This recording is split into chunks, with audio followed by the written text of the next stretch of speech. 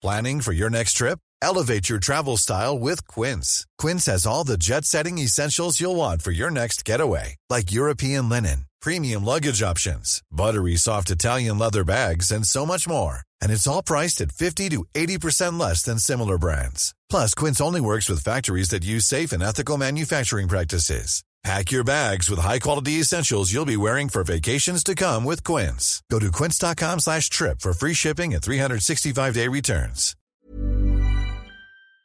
So, Lorraine. Yes, Trish. I got a message this week from a listener and it was about you. Oh, was it if I won a prize? Well, no, it did make me laugh. It was very nice, but it kind of made me laugh. So shall I tell you what she said? Yes, I'm fragile. Don't make me upset. Okay. I'm fragiler than I look, basically. Oh, well, she was asking me about jeans that we'd recommended in a previous episode. And she said that if it had been your recommendation, there was no point getting the brand because she was only 5'2" tall and she'd always thought that you had the stature of a model. What? I had to tell her that you were like 5'3" tall. Not even 5'3". That's what I say I am. Oh. That's my height for my CV. Oh, she was suitably surprised. So you obviously give tall, don't you? I give tall. Oh, I like that. I'm going to carry on with that. Hello. Welcome to Postcards from Midlife. I'm Lorraine Candy. I'm Trish Halpin, and we're on a mission to help you make the most of your magnificent midlife. We'll be tackling everything from mind and body wellness to HRT and your sex drive. Lorraine and I are here to help you have a stylish second act and answer all your midlife questions on fashion, beauty, careers, relationships, family, and as always, the challenges and joys of parenting teens. Welcome to Postcards from Midlife. And before we go any further, we want to thank you for all your lovely messages and wonderful words of support. We really do read them all, and we really appreciate you taking the time to contact us. Yes, that's because we do everything ourselves, all of it, the social media, the email replies, the Facebook group. We do have our lovely producer, Amanda, who helps us to make the podcast, but everything else is just you and me, Lorraine, isn't it? Yes, there are no little elves helping us, are there, Trish? No Now, elves. In today's episode, we are going to be tackling your work worries. We're going to be looking at tummy troubles, and we will be chatting to an inspirational guest whose life story reads like the plot of a dramatic novel. First up will be some jibber-jabber on how to tackle big career decisions during your second act in life. Then we'll be interviewing best-selling novelist Amanda Prowse, whose moving and ultimately uplifting midlife story about her teenage son's struggle with his mental health may help families during this challenging time. Yes, and for How to Win at Midlife, we will be delivering some detailed and easy to follow advice on gut health. This is something which becomes increasingly important for women in perimenopause or menopause. So if your tummy is playing you up, listen on. And as usual, we'll be nostalgia noodling with a trip back in time to our teenage and childhood years. And before we go on, we wanted to ask you all a favour, because we wanted to ask if you could download the episodes when you listen to them rather than listening to them on Wi-Fi. We'd really appreciate it. And the reason for that, Lorraine, is... Well, the reason is, the podcast powers that be told me and Trish this, is the downloads are good for our numbers. So while you might be listening to them on Wi-Fi, it's more valuable to us, and we'd love to keep doing this podcast between all the other activities we do, if you download it. So do the download. That's a new phrase I've invented. Do the Trish. download. Do the download. Not downward dog. Download Postcards from Midlife. Today, we are going to be talking about midlife career decisions after a thread on our Facebook page, which really got Trish and I thinking. Both of us have left big jobs in the past couple of years, and we've changed direction to some extent and indeed slowed down a little bit. I think you probably would have called us high flyers in our careers, but when we hit our 50s, we started to feel a little bit differently about our day-to-day jobs, and this partly led us to setting up this podcast. So we saw this question on our private Facebook page from a lady called Rebecca, and it really intrigued us. Yeah, she had almost 100 comments, and it was a real conversation starter. And Rebecca wrote, "Hi, ladies. ladies, I could do with some objective advice. I have the possibility of going for quite a big job and being encouraged to apply. I'm flattered and very tempted, as I do feel a sense of underachievement work-wise in recent years, having put the children first for so long. It would mean increasing my hours, though, at a time when I'd probably imagine taking things a little bit easier. I'm 50 next month. My youngest son is 16, so maybe I'd like to get my teeth stuck into something. Anyone been in a similar situation? What did you decide and how did it pan out? Wow, it's quite a biggie, isn't it, that one, yes, I think? It's fascinating. It is it is that life stage. I found when I turned 50, a lot of things collided at that time. Obviously when my job came to sort of an end about a year and a half ago, I still have this voice at the back of my head saying, you need a big job, and I think it was to do with status, professional identity, money, and also probably out of habit. But, fast forward 18 months and it's a very different story. I feel very, very differently about it. Yes. And where are you on that little trajectory, Lorraine? Because you were about a year behind me in the I think I'm maybe situation. a year behind you. Yes, I am a year younger than you. You are doing everything. Can we just remember that? Yes, the baby of the podcast duo. Yeah, I think what I think about this and what intrigued me about Rebecca's letter was there was a phrase in it which I think is kind of the bit that sort of set off a bit of alarm bells for me. Is she says, I'd probably imagine taking things a bit easier. Now, when you look at all the replies, I would say 90% of the replies were, be confident, go for it, you can do it, I did it, it's amazing. But the thing I've learnt in my year of not doing this massive job, managing these people, multi-million-pound budgets, constant, and I was on a weekly, so it's a high speed, is that actually I never asked permission to slow down. I never even mentioned that. It wasn't even an option to me to not be going at 100 miles an hour. And part of me thinks that Rebecca, that's the bit of her letter that intrigued me the most. The bit I thought, why can't you, yes, give yourself confidence, but why don't you give yourself confidence to say no to something like this, to say no? I just don't think Generation X can ever imagine the have-it-all generation saying no to a big offer, because we are quite grateful as women to do that. And we have to be grateful to do that? Do we really? Could we say no? Could we slow down? Or the thing that actually wasn't mentioned in any of the comments, could she have gone back in and say, this is amazing, I love to do this job, but I only want to do it 4 days a week? Or is it possible for me to job share this job? Could I do it with somebody else? Or is this job 2 jobs? I'm really good at this bit of it. We don't negotiate, I don't feel, as women. I've never, ever, in all the people I've interviewed for jobs, had anyone negotiate with me over salary, female applicants I'm talking about, over salary, times. Once they're in the jobs, there's been lots of negotiations, and I've been quite happy for part-time work if the results still work for the company. But I just thought maybe it would have been good to see in that thread someone saying, hey, Rebecca, you could do it a different way. It doesn't have to be done this way. Yeah, I think if I was in that situation, that somebody came and offered me or asked me to apply for a big job, I'd probably now, I wouldn't have done this before, but I would probably think, right, how much do I need the money? Because obviously there is a practical element. Yes, we need money to survive on, but how much do I need big job money? Or will a medium or smaller sized job salary work instead? And I probably would really think about the impact it would have on my day-to-day life and my relationships. Because my son said to me a few months ago, he said, Mum, you've been so much happier since you haven't been in a full-time job.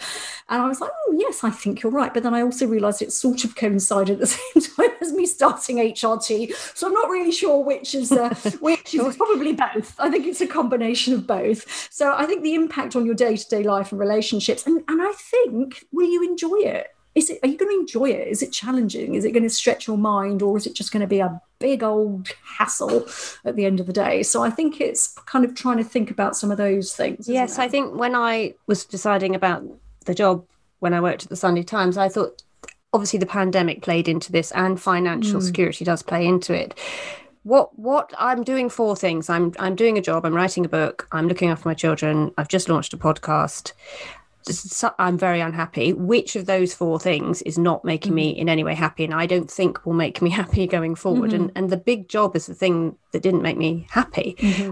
to some extent, you only learn that a little bit, I think, in retrospect. But I have had in my career some mentors. So I had an official mentor when I was editing Elle magazine who would come in every 4 weeks and talk me through. We were going through a giant change. We were merging the digital team with the print team, and it meant an open plan office, nobody having an office. I didn't have an office, and I'd be sat out with the troops, as it were. So I wanted to make sure my management staff was fit for purpose and not going to alienate people. And I had someone come and mentor me, which was so useful to have someone with skills and tactics and very specific things that you can do to work out how to work. And I've also had, and I think you have as well, Trish, throughout my life, older women who've mentored me, who I've gone to because they've been through things. And I've also had younger women I've used as mentors because they say things in a very different way. Not women, I work with women outside. So I think if you are in that position, perhaps looking around you to who could mentor you. But I think the point you make is, financial considerations aside, is it going to make you happy? Are you going to be lying on your deathbed thinking, thank God I made it to the end of that meeting, everyone appreciated me? Or are you going to be thinking,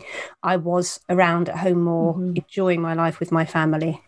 Maybe either way, neither's right or wrong, but those are some of the thoughts you could have. Yeah, I think for anybody else who's on a career break or working part-time and is thinking about going back into a bigger role, there's a really, really good organisation called Women Returners, and their website, womenreturners.com, has so much fantastic advice. And basically, it's an organisation that supports professional women back into the workplace after career breaks.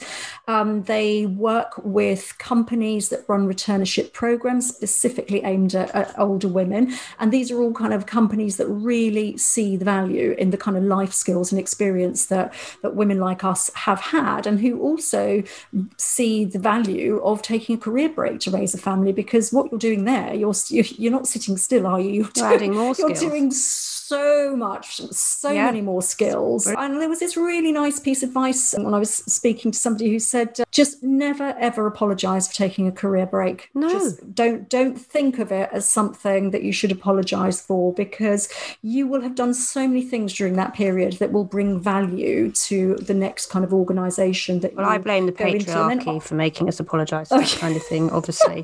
Why should we apologise? That and everything else. Yes, exactly. Yeah, but just one more thing on Women Returners, because I did this. It was really useful. They've got a step-by-step process that talks you through, makes you go through all this kind of thinking process about why you want to return, in what way do you want to return, what your considerations should be. So I definitely would advise going on there and having a look. And as always, we'll post the link to this in the information about the podcast on the Facebook group. Yes, I did watch a fantastic TED Talk for people who want to make big career decisions, and it's with a kind of motivational speaker who is older. And that's the other point, isn't it? It is good to see older women in senior positions. So if you can stay in that position or take that job, but make it work for you, the hours, the times, etc., that is good as well. But this is a TED Talk by Mel Robbins. She's very American. She's very shouty. I quite like her. But she was saying, think about the 5-second window. So your brain is risk averse.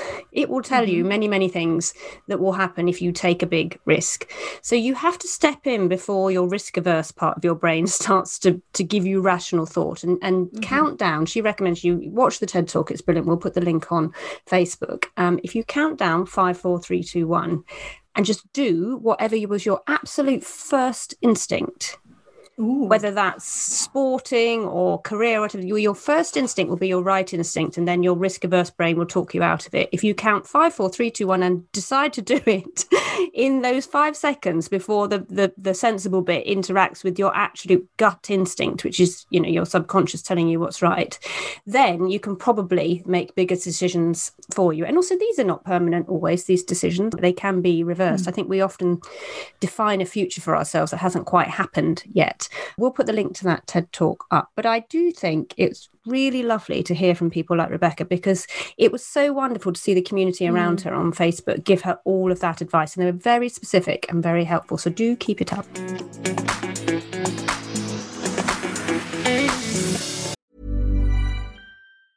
Quality sleep is essential. That's why the Sleep Number Smart Bed is designed for your ever-evolving sleep needs. Need a bed that's firmer or softer on either side? Helps you sleep at a comfortable temperature? Sleep Number Smart Beds let you individualize your comfort, so you sleep better together. JD Power ranks Sleep Number number 1 in customer satisfaction with mattresses purchased in-store. And now, save 50% on the Sleep Number Limited Edition Smart Bed for a limited time. For JD Power 2023 award information, visit jdpower.com/awards. Only at a Sleep Number store or sleepnumber.com.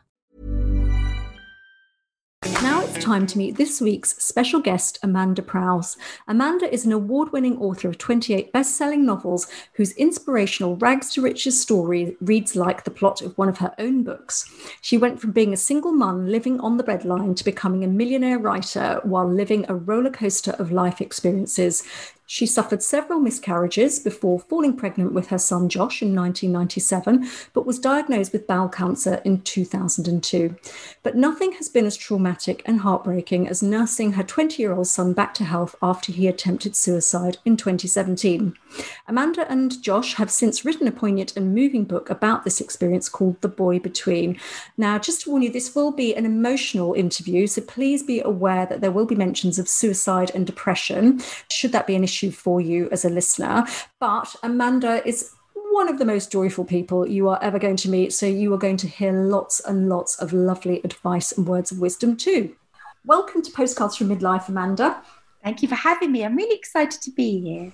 Oh, that's great. Now, you have such an inspirational story. You didn't get your first book published until you were in your 40s. Tell us how that came about. Where are you now? Because it has been very successful, hasn't it? It has, and it's weird. I don't think you can ever really plot your life journey, can you? It sort of happens to you. And I'd always been a massive reader.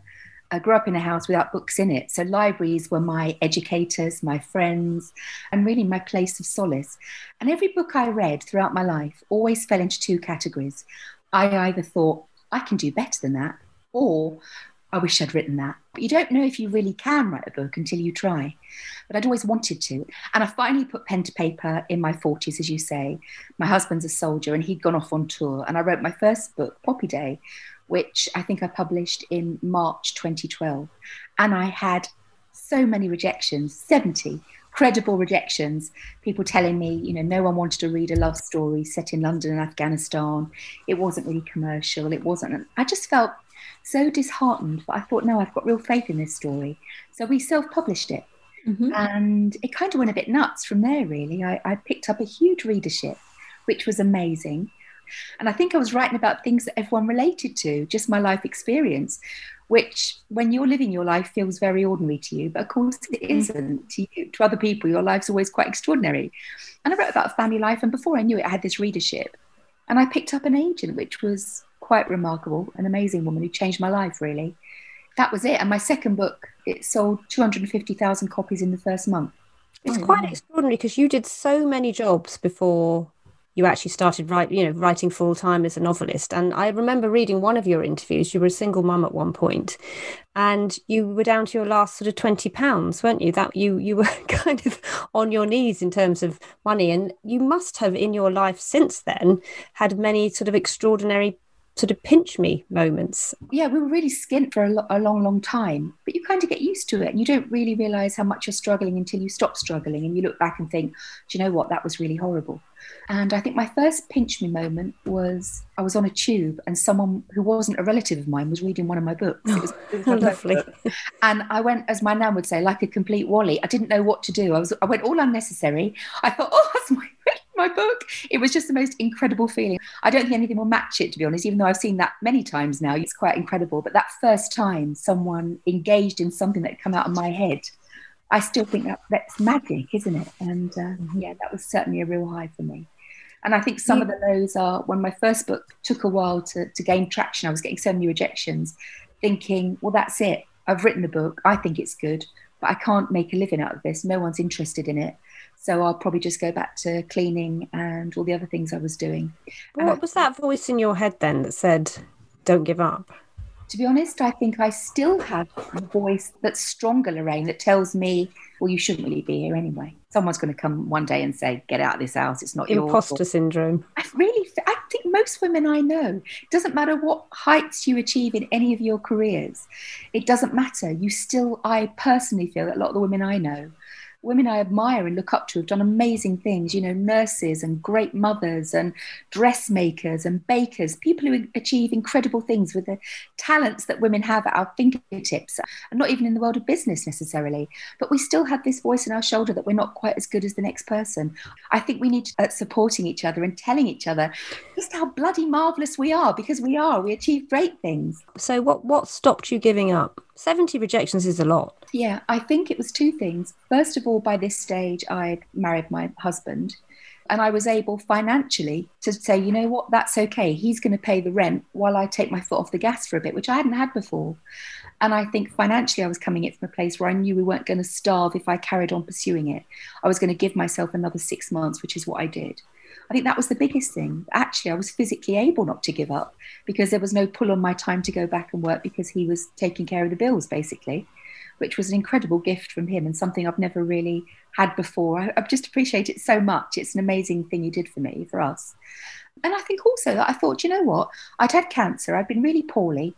This is my one time round the block. So I'm going to have a go because why not? This is my one life. And I think from that place of adversity, I recognised that I needed to push a bit harder because what's the worst thing that's going to happen? The worst thing had happened. I was told I wasn't well and I was battling that. So I just felt I had very little to lose at that point. It was only another rejection. So why not hang on for another 6 months and see if you can get a yes? And I did. Now, you talk about your husband, Simeon. I mean, it's such a beautiful love story and how you met. Can you share that with us? Wasn't this morning, Trish. I'm screaming. You know, how hard is it already? Just empty the bin.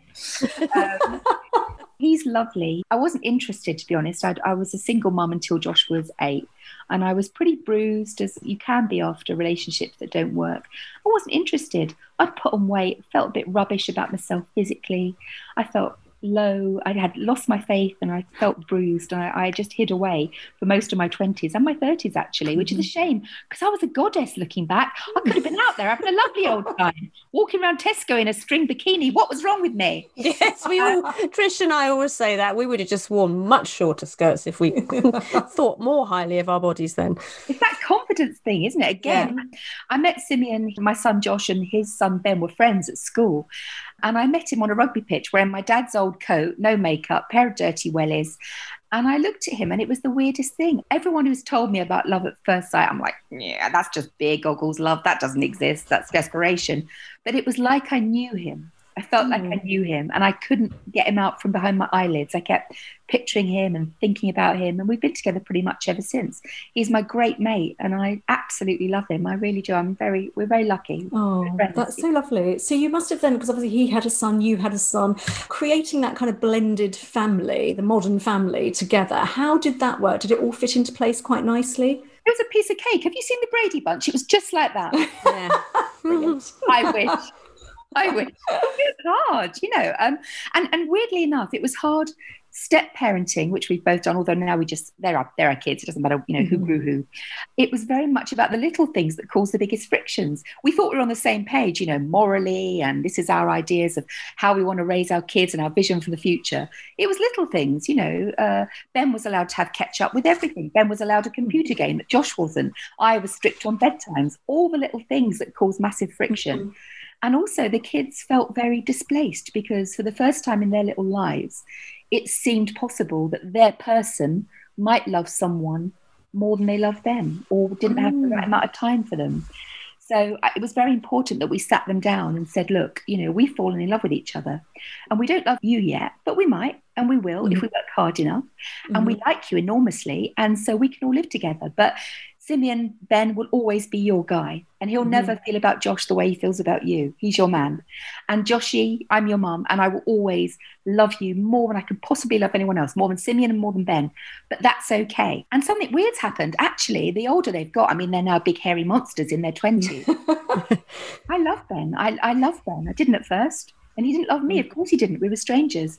But But I truly love him and he loves me, and Simeon loves Josh. It's not been without hard work, but we've got there in the end, and it's just lovely. And that kind of brings us to your story. And we're here to talk about your book, The Boy Between, which you've written with your son, Josh. And I think this story is particularly pertinent and actually really useful for families now, because it's about the mental health of young people. Now, you were called to Josh when he was in residence at Bristol University in 2017, after he had attempted suicide by taking an overdose. Now, he was suffering from depression and he called you at 3 a.m. in the morning. It's kind of the call every parent would dread. Just talk us through the beginning of your journey with that, because the book is so extraordinary and I found it really helpful around learning how to parent a child perhaps who's not as mentally robust as other children, because they're all very different, aren't they? So talk us through your journey with Josh. Well, Josh was a super smart kid. He's, sailed academically through school. He found social situations a little bit tough, and I would say was one of those children who was a bit of an outsider because he looked at the world in a slightly different way. But I had no inkling that he was suffering with his mental health, really. He had dyslexia and dyspraxia diagnosed, didn't he, in his early teens? Yeah, in his early teens. But we decided, you know what? That's all right. That's just your normal, Josh. Yeah. So that's fine. A lot of people do have those conditions. Yes. They lead wonderful and successful lives. And in a way, it's a bit of a gift because you look at the world differently, which is something we prize quite highly in our house. I think there were lots of little things building up in Josh that we weren't aware of. And the thing is, Lorraine, I would hand on heart, had I spoken to you 7 years ago, I'd have said, I'm so lucky. Smug mum. I did everything right. I had my dinner with my kids. We went on holiday together. I know their friends. They text me when they arrive. I know their partners. They're in and out the house. I would have said I was doing everything right. I would look at people who weren't and think, oh, yeah, bless. Smug. I know what I'm doing. If only you were doing what I was doing, because everything was great. Everything wasn't great. And I didn't see it coming. And that, for me, is still the biggest shock, something I'm deeply ashamed of, something I will always find hard to reconcile, because I had my eye off the ball and Josh fell through the cracks. When did it start to unravel, do you think? Looking back, I can see it started to unravel before his A-levels. When he stopped studying, he describes it as he became unplugged. He said, Right. my brain just stopped. He said, I couldn't revise, I couldn't write anything. And I think I didn't want to see all the clues that were there. A lack of interest in his appearance, a lack of interest in the things that had held his interest before, sports or socialising, whatever it was. Because I didn't want my child to have a mental illness. I didn't want him to have that label on him. And more importantly, if he got that diagnosis, I then didn't know what I was going to do with it. We are in a pandemic, so it is more difficult around, but they're not getting any support from university counsellors or schools or colleges. Is that what you felt with Josh going through the 3 institutions he went through? It really was. And I think the tragedy is that universities are being stretched and pulled thin, and very often mental health, which is thankfully becoming more of an open dialogue between students and student bodies and universities. At the time, particularly for Josh, it was very much, there's a helpline you can call between working hours. What's your advice for parents with troubled teenagers at university now? It's hard because you want them to fly, you want them to soar and be independent. And I used to say to myself, well, if Josh isn't answering his phone, it's because he's having a really good time. He's probably, out with his mates, or he's sloshed somewhere in a corner, or, he's having sex, something wonderful, this image in my head of this great life that he was leading. And so it was hard to balance at what point I interfered and whether I was being an overprotective, inquisitive mum, or whether there was a real need. My advice is that if you're already worried about your child, if you're already taking interest in their mental health, if you're looking for resources, reading books, going on charity websites, speaking in forums, you're already doing a great job. It means you're aware and you're open to the fact that maybe they might need extra support and help. So first of all, don't beat yourself up, because that's great. If you're doing all those things, you're doing that right. But I think it's really about opening up a dialogue. And it doesn't necessarily mean I'm not talking about talking to your kids. Everyone says, talk it through. If they could talk it through, we wouldn't be in this problem in the first place. Yeah. They would be talking. But I think the first thing is just be open to the fact that your child's route may not end how you see it. So for me, I had this very fixed image in my head that academic success was success for Josh. Clever old Josh, Dr. Josh, super smart. Well, he was an A-star student, wasn't he? And for a family like mine, to have a kid who was going to a top-notch university, no one went to university. It was just incredible for us. I can remember my nan and granddad just going nuts at these offers that were coming in for Josh. But of course, that was all pressure on him. And part of my failing certainly was that I couldn't visualize a life that didn't end with him getting a degree, throwing his hat in the air like they do in the movies and going off and becoming a scientist. Job done. And I think had I been more open and said, you know what, you don't have to finish this degree, because every day, every experience you have, every bit of learning, every choice you make is building your future. Who knows what that future is? None of us. Who knows what our own futures are? And I think if I hadn't been so fixed in that and so set that that was the answer for Josh, he may have been able to ask for help quicker, and I would have been able to help him sooner. Do you feel guilty about that, Amanda? Every day I feel guilty, Trish, because I think I lived my life vicariously through Josh's amazing achievements. I think I set him on a path that maybe wasn't the right path for him. I think part of him didn't want to disappoint me, let us down as a family, which is an awful pressure that I'd put on his shoulders unwittingly. And had I been open to the fact, as I say, that a degree isn't the be-all and end-all. There are many ways to live a great, happy, successful life without a bit of paper in your mitts. I think his outcome could have been different sooner. Thankfully, he's still here. And sometimes I was too close to it to see what the issues were. But I say in the book, if someone had come into the room and looked at the conversations we were having, they would have said, for goodness sake, don't be worrying about the drop in the grade or the best course. Take him out completely. Just let him sit in a room, listen to some music. His bits of the book are actually really moving, because he does explain mental illness and depression really well, because there is a real urge, isn't there, especially as a parent from, I come from a background where no one in my family's been to university. So it's a similar kind of thing. There's a very big expectation around this. What he talks about is how you can't solve the problem. You can't make him happy or put a sticking plaster on it, and often that's the default setting, isn't it, as a parent? How does he talk about it now with you? How does he remember it now? He says that he can now see that my intervention came from a place of love. Also, he says that my lack of understanding was incredibly frustration, even hampered him in his recovery, because he felt that I am the one person who has his back more than anyone else. I'm his mum. And it's our job, isn't it, to fix things. And we always say, what can I do? And I'll fix it. And we're constantly worrying about the well-being of the people we love, particularly our children, and how we make everything better. And the fact that I couldn't was a frustration for me, but also for him. I think part of him was like, oh, come on, man, fix it, fix this. But you can't, you can't fix it. So we were both very frustrated. And I think he says that my naivety, my very emotional response. So Josh would say, I can't get out of bed today, Mum.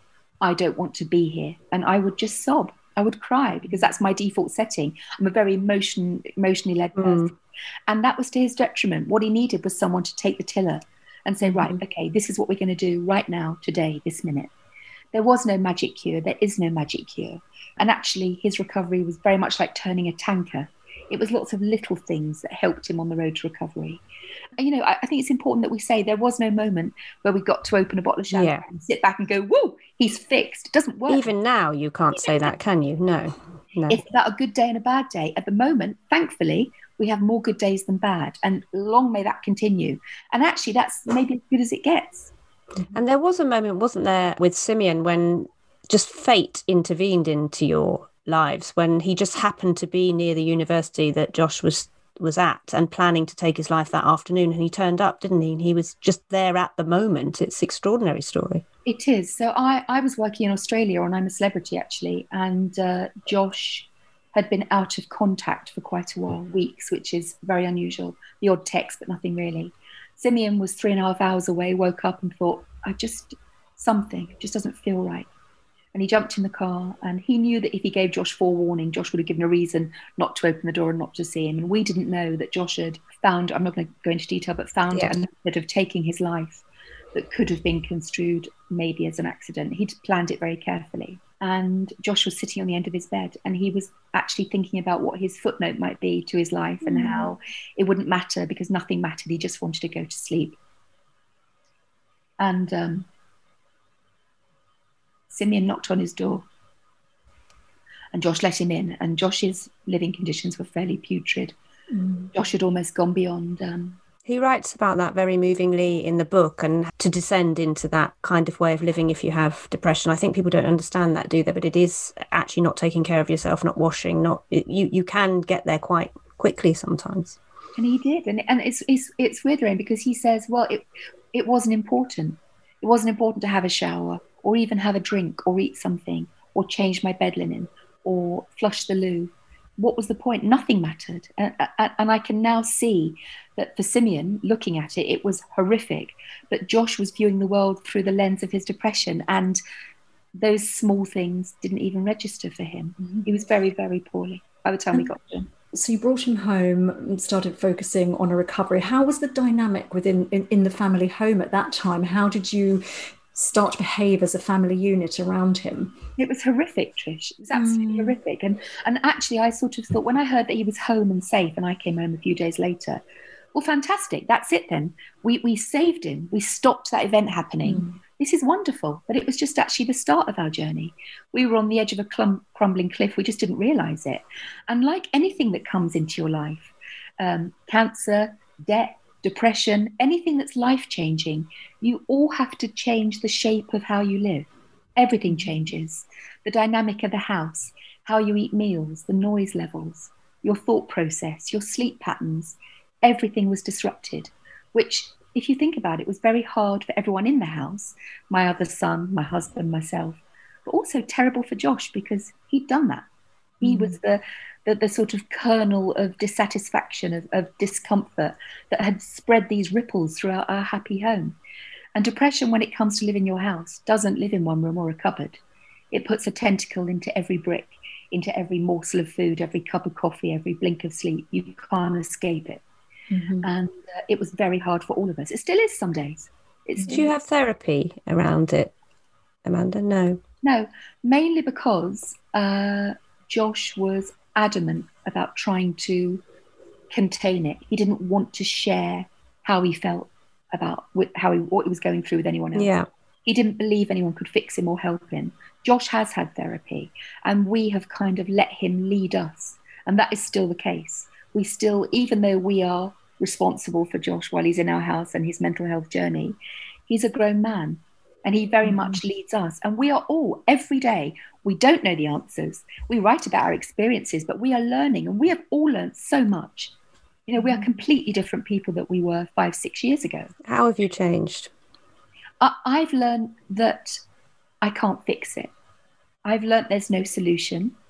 I've learned that actually sometimes the best thing, rather than go straight into solution mode, is to just let Josh be. That's really great advice for all parents, isn't it? Amanda, he's an 18 or 19-year-old at the time. You don't have access to his doctor anyway, do you? You can't step in that sense. He has to do it. What were the kind of actual practical steps that maybe helped him on his journey to recovery? I'm really glad you said that, because it's such a strange thing when they're at the sixth form in school or when they're 18 or 16. You're party to everything. You know, every bit of missed homework, every late, you're called, there's letters, there's emails flying back and forth. And then suddenly they are cast into this situation that can, even if you don't have depression, can be isolating, lonely, scary, away from home for the first time. And all those challenges, cooking for yourself, laundry, and you have absolutely no recourse and no redress. And it was very, very hard. So one of the things that I've learned, and that certainly has helped with us, is to make sure that if I'm not available, then there are other people in our listening group. And it's Josh's friends, it's my parents, it's his wider family. We're there to listen, pick up a text or a call at any time, day or night. And it's an informal rota. We don't plan it, we don't talk about it. But Josh knows that at any point there's someone he can talk to. And one thing that's proved really helpful for us is writing to each other. Now, you don't have to be a best-selling author to do that. Anyone can scribble a note. It can be a post-it. It can be an email. It can be a full-on letter. But writing things down, we found, was a really good way to talk openly about the hardest of conversations. Having to say to someone face-to-face, particularly someone you're close to, do you think you might hurt yourself today? Do you want to end your life today? Is a really hard thing. You can write it down and they can reply or not. Actually, that as a means of communication was very, very helpful for us. The response to the book, how has he found that? He's written a very personal story about a very difficult time in his life, but how has the response been and how has that helped or affected him? The truth is, when we started writing it, I didn't want it to be published. I thought this is something that will help Josh and I. We're having these conversations. It was a back and forth in writing that I thought was very useful to rip the lid off, all of our issues that we were going through, take the plaster off Josh's depression and say, right, let's really examine about how we help you to live a good life. A reasonable life, a happy life, which you can with depression. You only ever hear about people struggling with depression, battling depression. It was never, I had a bit of depression and now I'm fine. That never seemed to be the dialogue, and that really worried me. So we did it for that reason. And I said to Josh, I feel very anxious about this. I don't want you to be that boy. He said, Mum, I am that boy. And then he said, if this helps one person, he said, because when I wanted to end my life, I did, but I didn't the next day or the day after that, or the day after that. And that's what will make the difference. It's helped Josh. It's helped Josh look back on things and to see how far he's come, but also to realize that his story is not unique. There are millions of families like us, particularly at the moment. All their kids are struggling. The adults are struggling. I wish no one was going through it. Of course I do. But the fact that we are not isolated in our experience makes you feel like you're part of a wider community. And that is comforting. And I've taken a lot from that. And I know Josh has too. So you are dealing with all of this when we look at the timeline, suddenly becoming famous, suddenly becoming wealthy, traveling all around the world, and your son going through this in your 40s. So basically right in the middle of midlife. So talk to us a little bit, because I'm sure our listeners will want to know, what was your midlife journey like? I kind of feel we're not allowed to suffer, are we? We're not allowed to lock us off course. We have to just crack on. And I can remember talking to my mum about her menopause, and she said, to be honest, I didn't know I'd gone through the menopause. I thought, well, that's great. What a breeze. I can't wait then. Bring it on. No more periods. Fantastic. This is just going to be a complete breeze. And then my world fell apart. I can remember thinking I must be losing my reason. I must be losing my mind. I had weight gain in places I'd never gained weight. I had hairs cropping up on places I'd never grown hairs. On places where I had had hairs, they were then gone. I felt like my life, my mental, emotional stability, everything I took for granted was put in a wok and thrown in the air, and I landed very differently. And it was a complete shocker.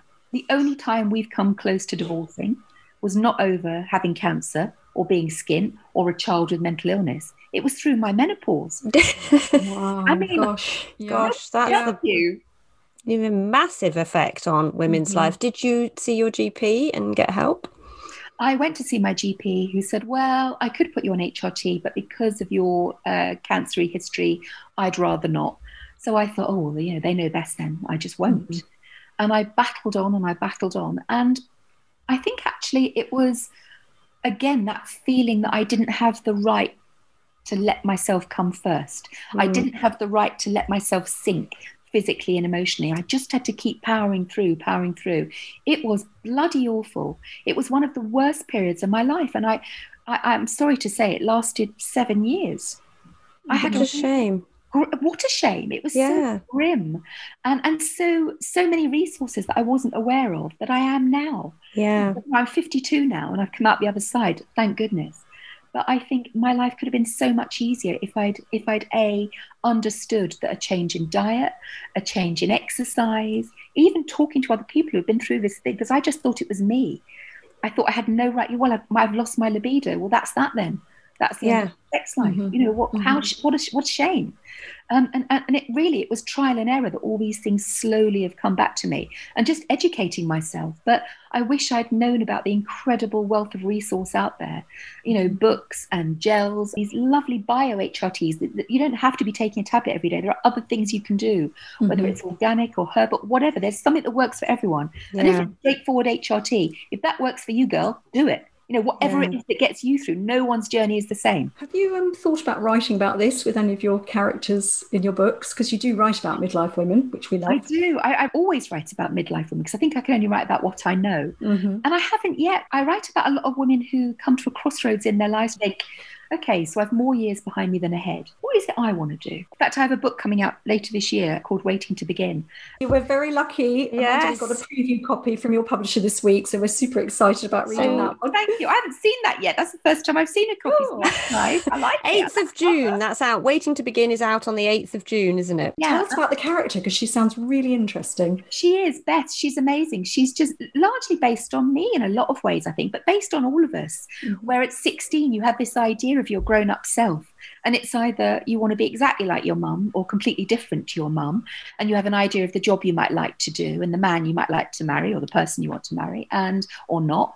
You know, the children you're going to have, the house you're going to live in, certainly the dog brand that you're favouring. And then, of course, you get to 53. It happens in a mere blink. You look back and you think, what happened to that girl? All those things I thought and all those dreams I had. And actually, sometimes your 53-year-old self way exceeds your expectations. You can't possibly imagine how you've either let go of all the dreams you had or how life just carried you along. You don't consciously sit down and think, oh, okay, well, this decision is going to lead to that. And this person I'm going to meet is going to influence me in that way. But of course, it all does. It all builds a great tapestry of you, the person that you become. And of course, we'll blink again and we'll be 72. And Don't say that. But we'll be completely different again, won't we? And it's wonderful. It's wonderful how we can evolve and learn and be. But sometimes I think women particularly, we should look back to those 16-year-old selves. And I look back to me and dancing to Soft Cell with Tainted Love, yeah. Oh, loving like there is absolute, like loving with your every fibre of your being. And the hurt when that love ends and stops, you feel you're never going to recover. Passionate about causes that you can't even remember what they were now. But it was enough for you to slam your bedroom door, go to bed at 7 and not talk to anyone for 24 hours. What they are now. But that passion, it's a shame it gets diluted for a lot of women because life is hard. Tremendous success and in a relatively short space of time. I mean, you talked before about, you know, you came from a council estate background, didn't go into further education. The difference in your life now with family, with friends, how does that pan out? I tell you what's funny is that there are things about my life I used to feel quite ashamed of. I used to feel a bit ashamed that I grew up without a spare bedroom. I'd never been to Mallorca. That my mum thought a height of cordon bleu cookery was Fray Bentos pies. But the older I get and the more success I've had, the more I love my background. I love my history. And I think I am a good example that actually anyone can achieve anything. It's all there for the taking if you give yourself the chance to grab for it and the confidence. Now, I've been very fortunate. And I always used to say, I've been incredibly lucky. I've been incredibly lucky.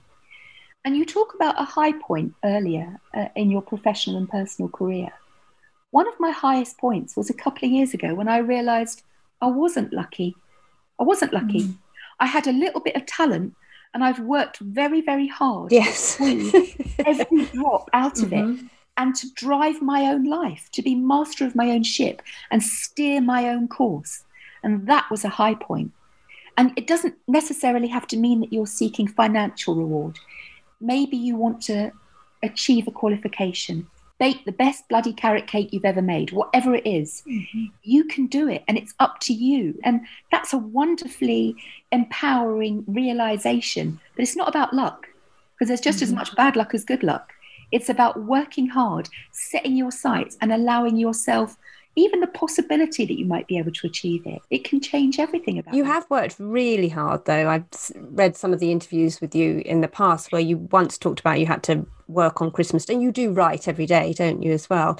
And it's quite a relentlessly positive attitude. Do you look back, though, and I'm talking for our listeners who are women with families, same age as you, do you look back and wonder if perhaps you worked too hard, if you missed things, do you have any regrets, I guess, is what I'm asking, Amanda? I have definitely have regrets because I don't think it's possible for me, and I think for many women, to have balance.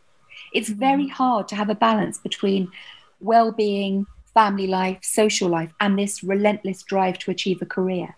For me, it's like a pendulum that swings. Sometimes I'm all about my job and I'm working flat out. And you know what? Maybe my husband might like a chat of an evening and he doesn't get it.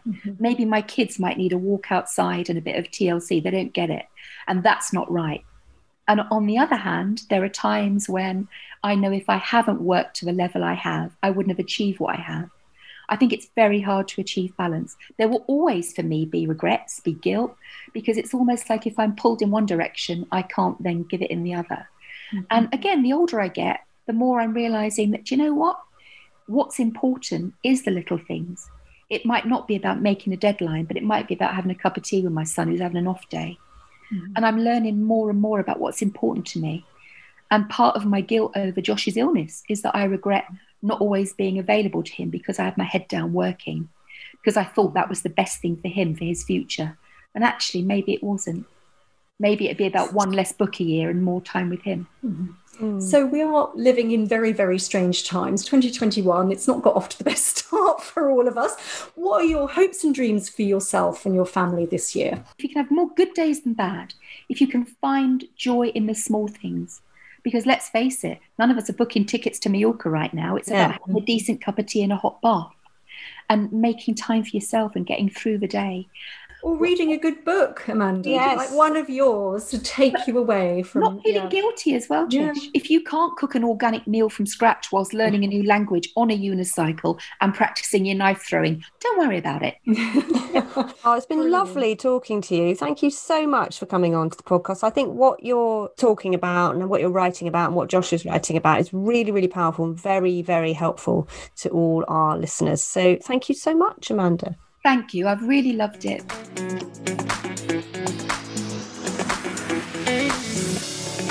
So here we are at the super useful bit of the show, and today we're going to be talking tummies. How is yours doing, Trish? Because midlife brings all sorts of issues with our guts because of the drop in estrogen, and it's a good time to review your diet and lifestyle to tackle these issues. It is. Are you trying to ask me if I'm regular, Lorraine? Is that what you're trying to say? She's gone quiet. I don't know what kind of regular never we're looking goes for quiet. you, Trish. That's the thing. I never know what you're going to say. I went strangely quiet because you know what? I can talk about all sorts of things and nothing bothers me, but the poo talk bothers Number me. twos. It Number really twos. bothers Okay. me. I'm gonna I remember can't do it. that. I'm going to look away now. Anything to share? Okay, so, well, do you want to tell us who you've been speaking to? Given issues that have occurred, which you all have to talk about on my behalf, I have spent some time with the gut doctor, Megan Rossi. She wrote a fantastic book called Eat Yourself Healthy, an easy-to-digest guide to health and happiness from inside and out.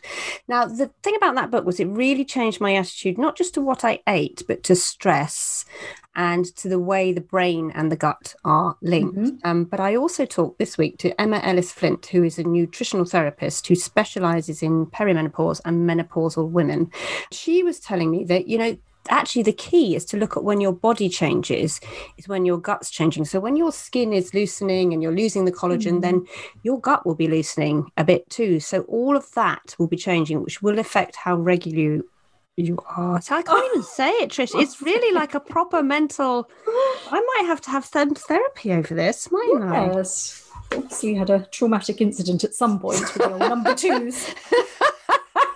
I had quite a lot of them with bloody children, I'll tell you. Oh, God, yeah. Service tell me stations. about it. Anyway, what happens? Let me tell you what happens. The estrogen receptors in the gut, the estrogen goes, the receptors are affected, and your gut function, mobility of your gut changes. There's a lot you can do about that, but you know, if you can try to remain unstressed, that would be really helpful, because while you're coping with the hormone changes, mainly in perimenopause when your estrogen's going up and down, that affects the microbiome in your gut, which affects your ability to digest and detoxify the bad things that you are consuming. And stress reduces the length of the villi, which is the little hairy things which pass stuff through in the small intestine. Imagine that. Stress is so powerful, it can reduce the length of something in your gut. And that means that nutrients aren't really absorbed as well as they should be. So we do need more plant food in our diet, which you get, don't you, Trish, because you're a Oh, yes. Being a vegetarian. Yes. but there are prebiotic foods which you can focus on, particularly beneficial to the gut, and they enhance digestion and beneficial to the microbiome, which sounds like something quite exciting in your tummy, doesn't it? Shall I read the list? Basically loads of bugs, though, isn't it? Bugs and bacteria. I can't. Does that upset you? So I read the list of microbiome friendly foods. There's all the things I can't really eat because I don't like them. That's the reason I can't eat. Beetroot. Jerusalem artichokes, chicory, rocket, garlic, onion, leek, spring onion, asparagus, beetroots in there, fennel, green. It's the green a lot of green vegetables. It's the rainbow. It's all the colours. It's the rainbow. Dark berries and apples. You've got to avoid rubbish fats. So least, no cheap vegetable oils, no deep fried, high fat diets.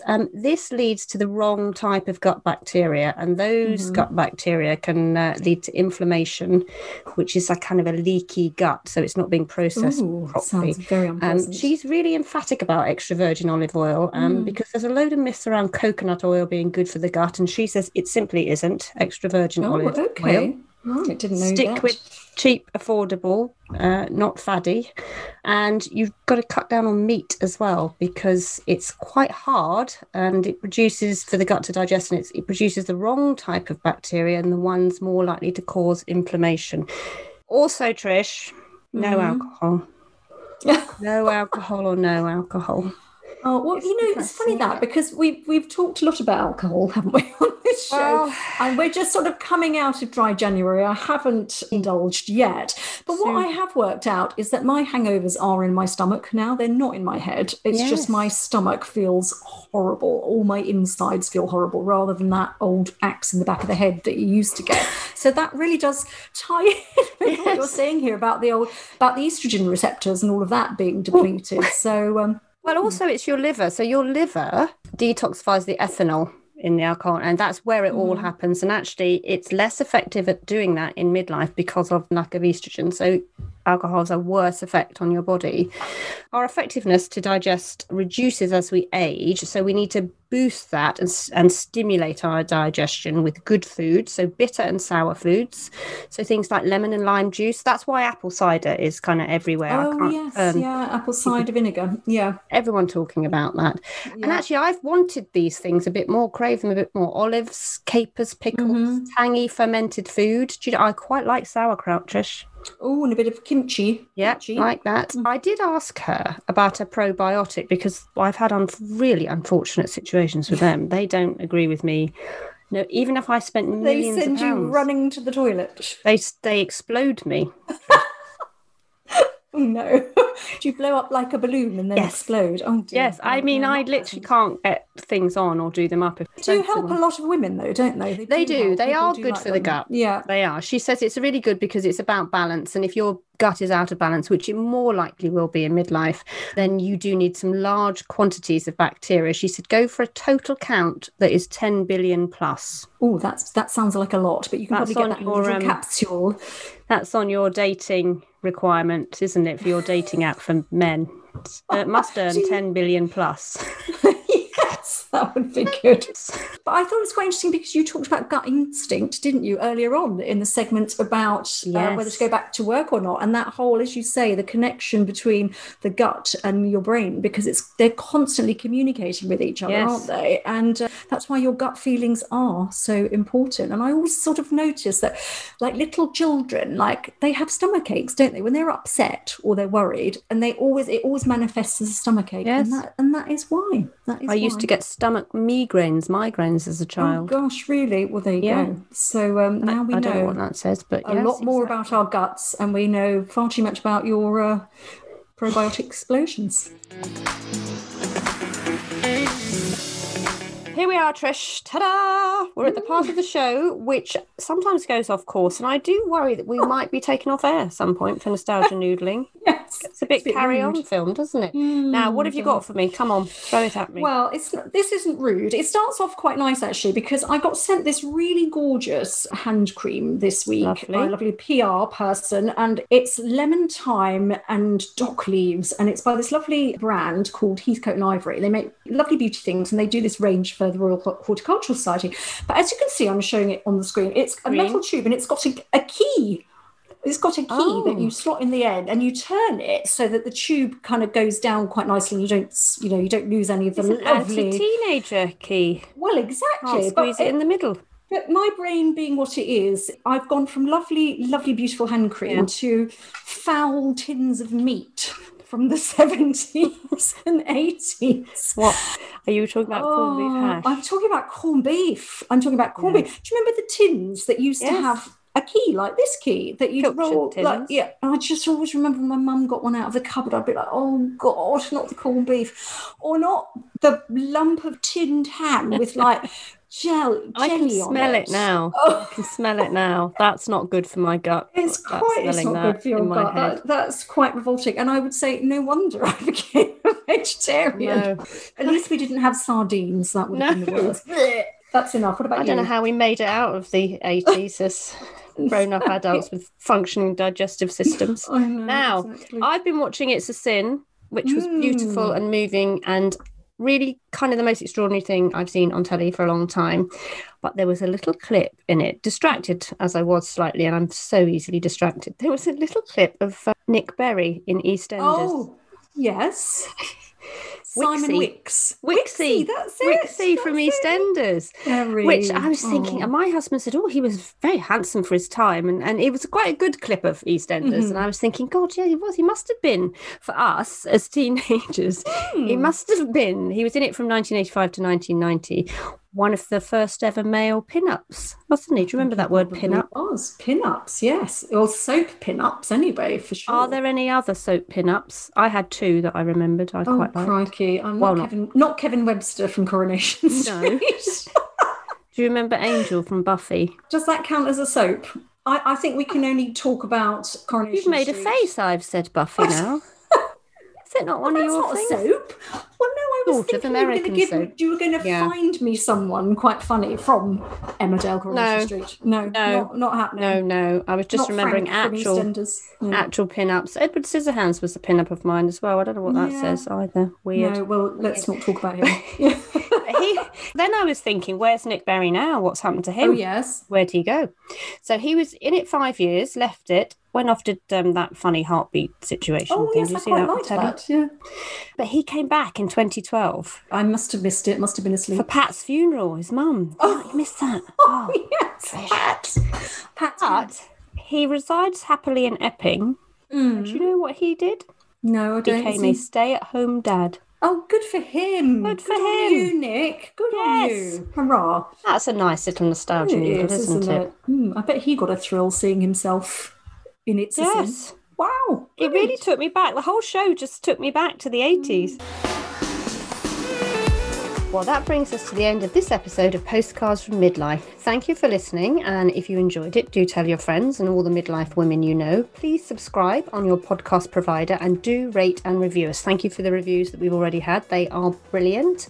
And for those of you who have asked, we will put all the things that we mention in this podcast on our private Facebook group. So all the details will be put there. Yes, and of course, anybody can join that. So do pop on and have a look. And also you can find us at Instagram or email us at hello@postcardsfrommidlife.com. Goodbye. Goodbye.